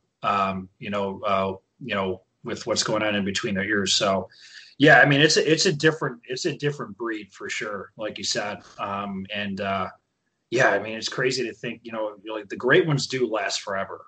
And I'm hoping that's going to be the case for Josh Allen and all these other guys, except if Mahomes wants to retire early, that'll be okay. But yeah, I mean, it's just a different level where it's especially once they get, as these guys are getting older and the game slows down and they can predict things before the snap, and they're going to be able to manipulate defenses that much more, and then combine that with their freak of nature, off the charts athletic ability. It's just going to continue to get more and more just mind blowing. Yeah, it's just how good these young guys are. What was it like for that 4 hour period where you thought that you could potentially be facing Brady for the 21st straight year? It was, what's funny. Some people were calling me crazy that overheard me say this, because they're like, okay, you got the Chiefs. If you guys win, do you guys want the Packers or the Bucks? I'm like, well, I don't want either, because obviously they're both really, really good teams. And it's like, well, you want Brady or Rodgers? I'm like, well, again, neither. That's a lose-lose scenario. But I think Rodgers. Well, Rodgers was the better quarterback this year. I think he was the best player in the NFL this year. But you don't ever want to play Brady ever, especially in the postseason, because that guy. The bigger the game, the better he plays. And he's been in the Super Bowl so many times, and you get a guy that's just so at home in that kind of game, with as good as he always is. Yeah, you don't ever want to sign up for that. But that would have been a perfect way to that would have really been the perfect way to cap off what would have been a Cinderella season. I mean, it's still been for the Bills, but to win the division for the first time in forever, to sweep Belichick, the Bills sweep the entire AFC East for the first time ever. 13-3, tied for the best regular season record ever with 1991, one of the years we went to the Super Bowl. Go to the AFC Championship game, go to the Super Bowl, and if we're going to beat Tom Brady, pretty much the author of the Bills' misery for 20 years, that would have been the storybook ending for any Bills fan, So, but obviously it didn't work out. Patrick Mahomes and Andy Reid had something to say about that. So, but I don't think Brady's going to retire after this year. So, and we got Tampa Bay next year, so we'll get to play him again, and hopefully we'll come out victorious, which hasn't happened many times for the Bills when they play that guy. So you said you can never bet against Brady at this point. Are you taking Tampa Bay to win the Super Bowl? No, except for this game. So I think it's tough. It's tough, buddy, because both teams are really, really good, and Tampa Bay's got a very complete team. I mean, they're doing everything that you'd want them to do right now. Their passing game is on point. Tom Brady's in the zone. Running game is very, very good, and their defense has just been playing absolutely lights out. And obviously, once you get to this point, nobody gets to the Super Bowl with a bad offense. So your offense is one, but if your defense is really clicking, like Tampa Bay's is, that is dangerous because they, how many times have we seen the defense win the game? No matter what how good the offense that they're playing is. Just last week. Yeah, exactly. I mean, to be able to pick off Brady 3 times and then only give up 6 points.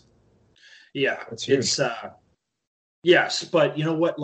But watching the Chiefs last week, there was literally nothing the Bills could do. I thought our game plan was pretty good, but just they were just so much better, which is crazy because like I say, the Bills were 15-3 walking in, going into that game. You're having a dream season, best quarterback play in a regular season the Bills have ever had. And we were rolling. We won however many games in a row. I think it was like 7 or 8 games in a row or whatever that was.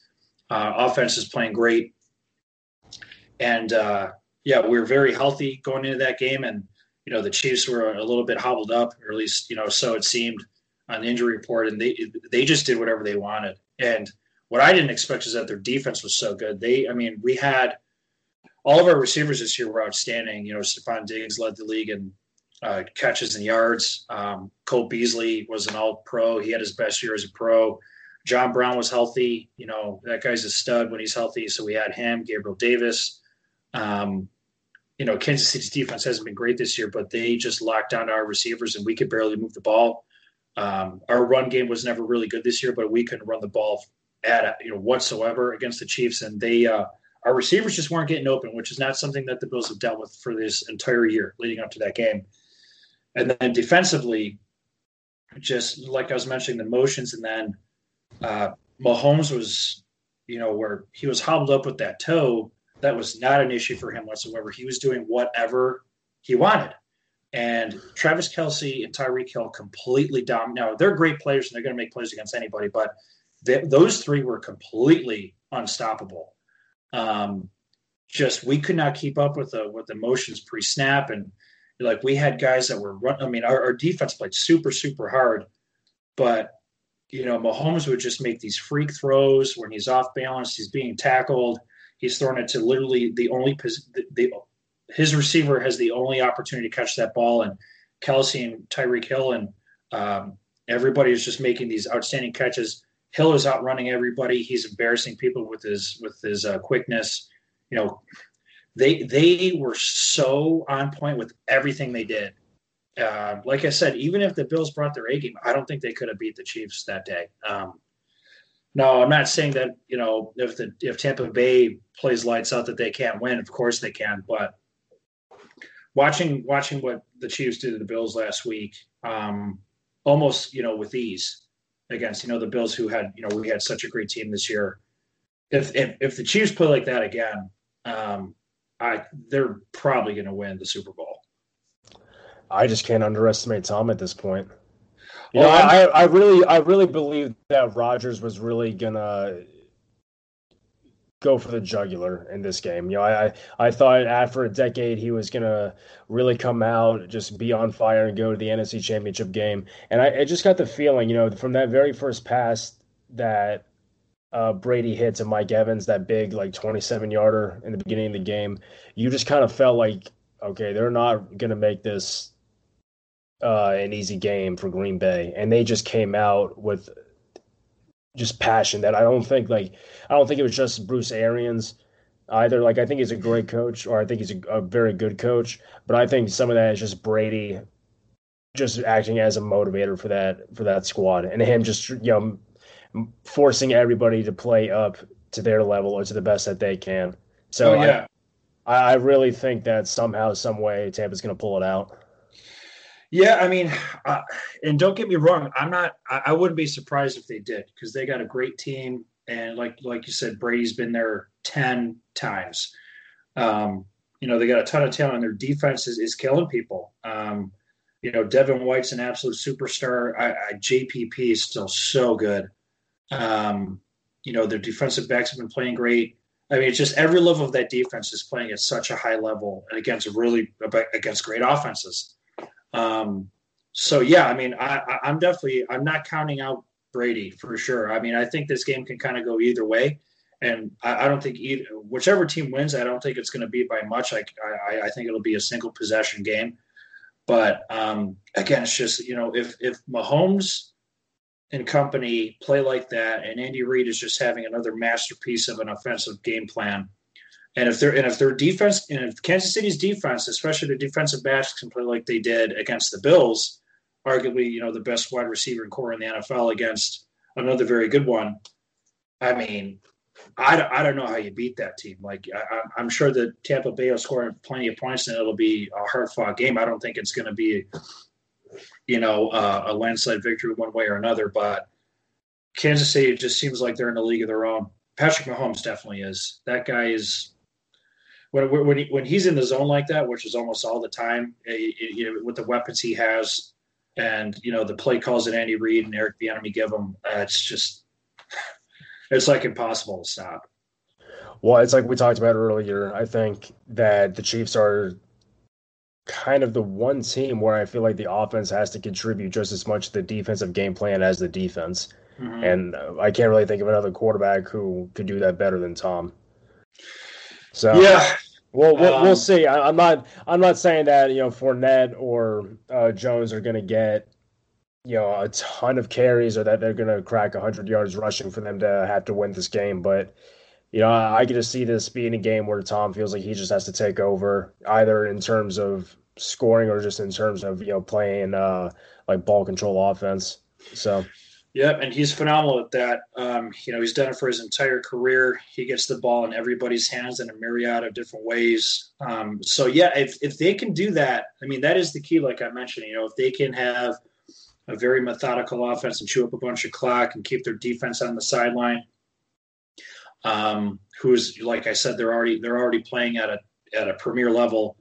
So have that defense playing that good and have that well rested, against the Chiefs offense is huge. And yeah, if Brady and company can do that, which they have every type of ability to be able to do so.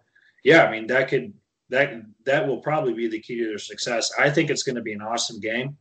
But like, and I really could go either way. But if the Chiefs play like they did against the Bills Sunday, I don't even think that Tampa Bay, as good as they are right now, can stop that, because I don't think anybody can. Yeah, well, I think one thing is for certain: this was the best quarterback matchup for the Super Bowl that the NFL could have dreamed of before the season.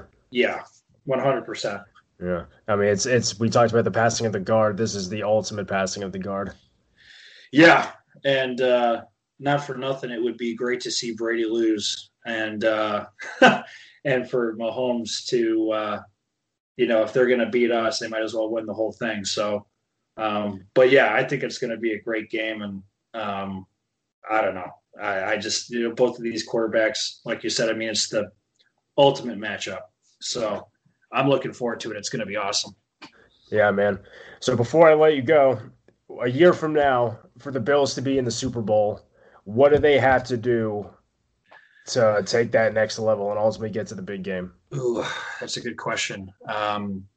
Whether it's in the draft, whether it's in free agency, coaching.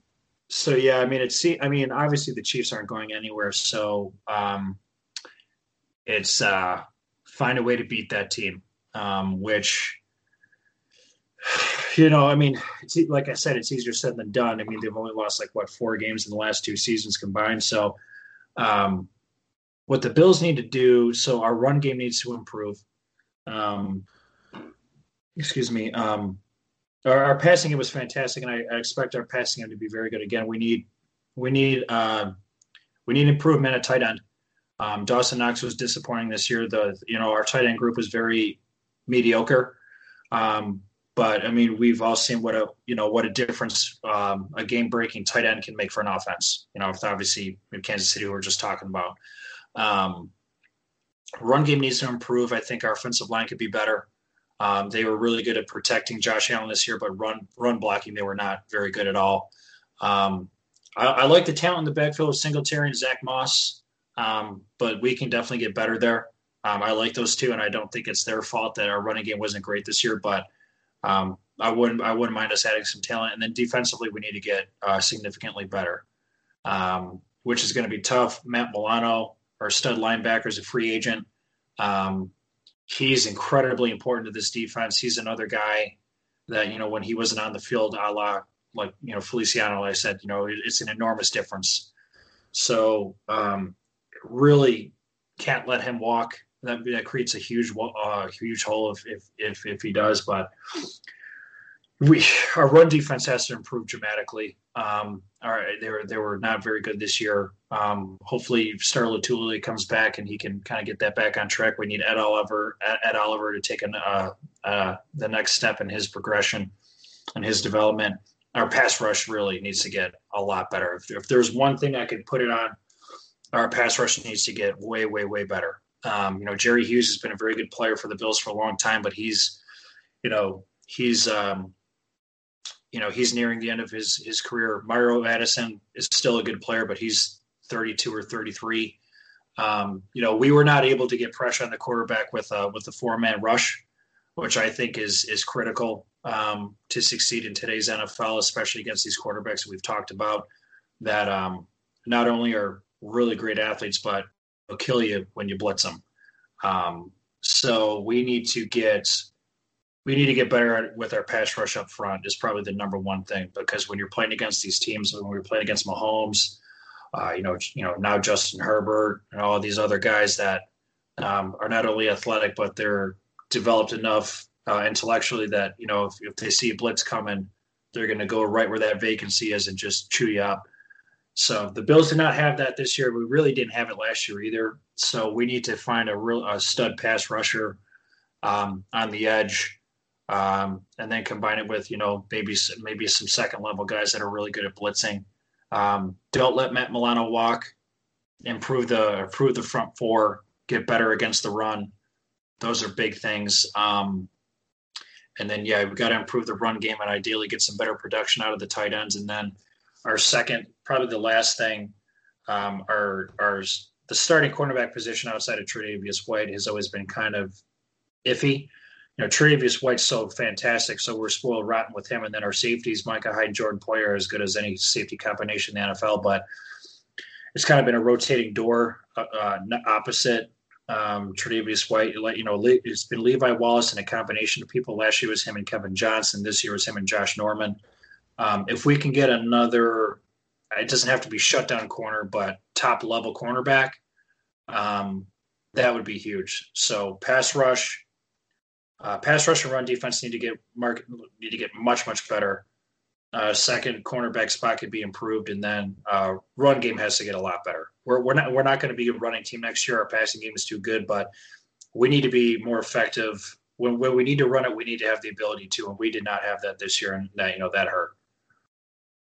Well, and the slight chance that Sean McDermott is listening to this podcast, maybe he's taking notes right now. So he's a lot smarter than me. So I don't know, man. Fans know best, right?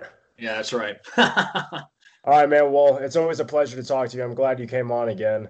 Hopefully we can do this again down the road, dude. I always love having these conversations with you. Yeah, I appreciate it, Aaron. And once again, thanks for having me on. I love talking ball. Our conversations are always great. So whenever you want to call me and have me on again, I'm more than happy to do it. This has been awesome once again. Happy to hear it. Take care, Charlie.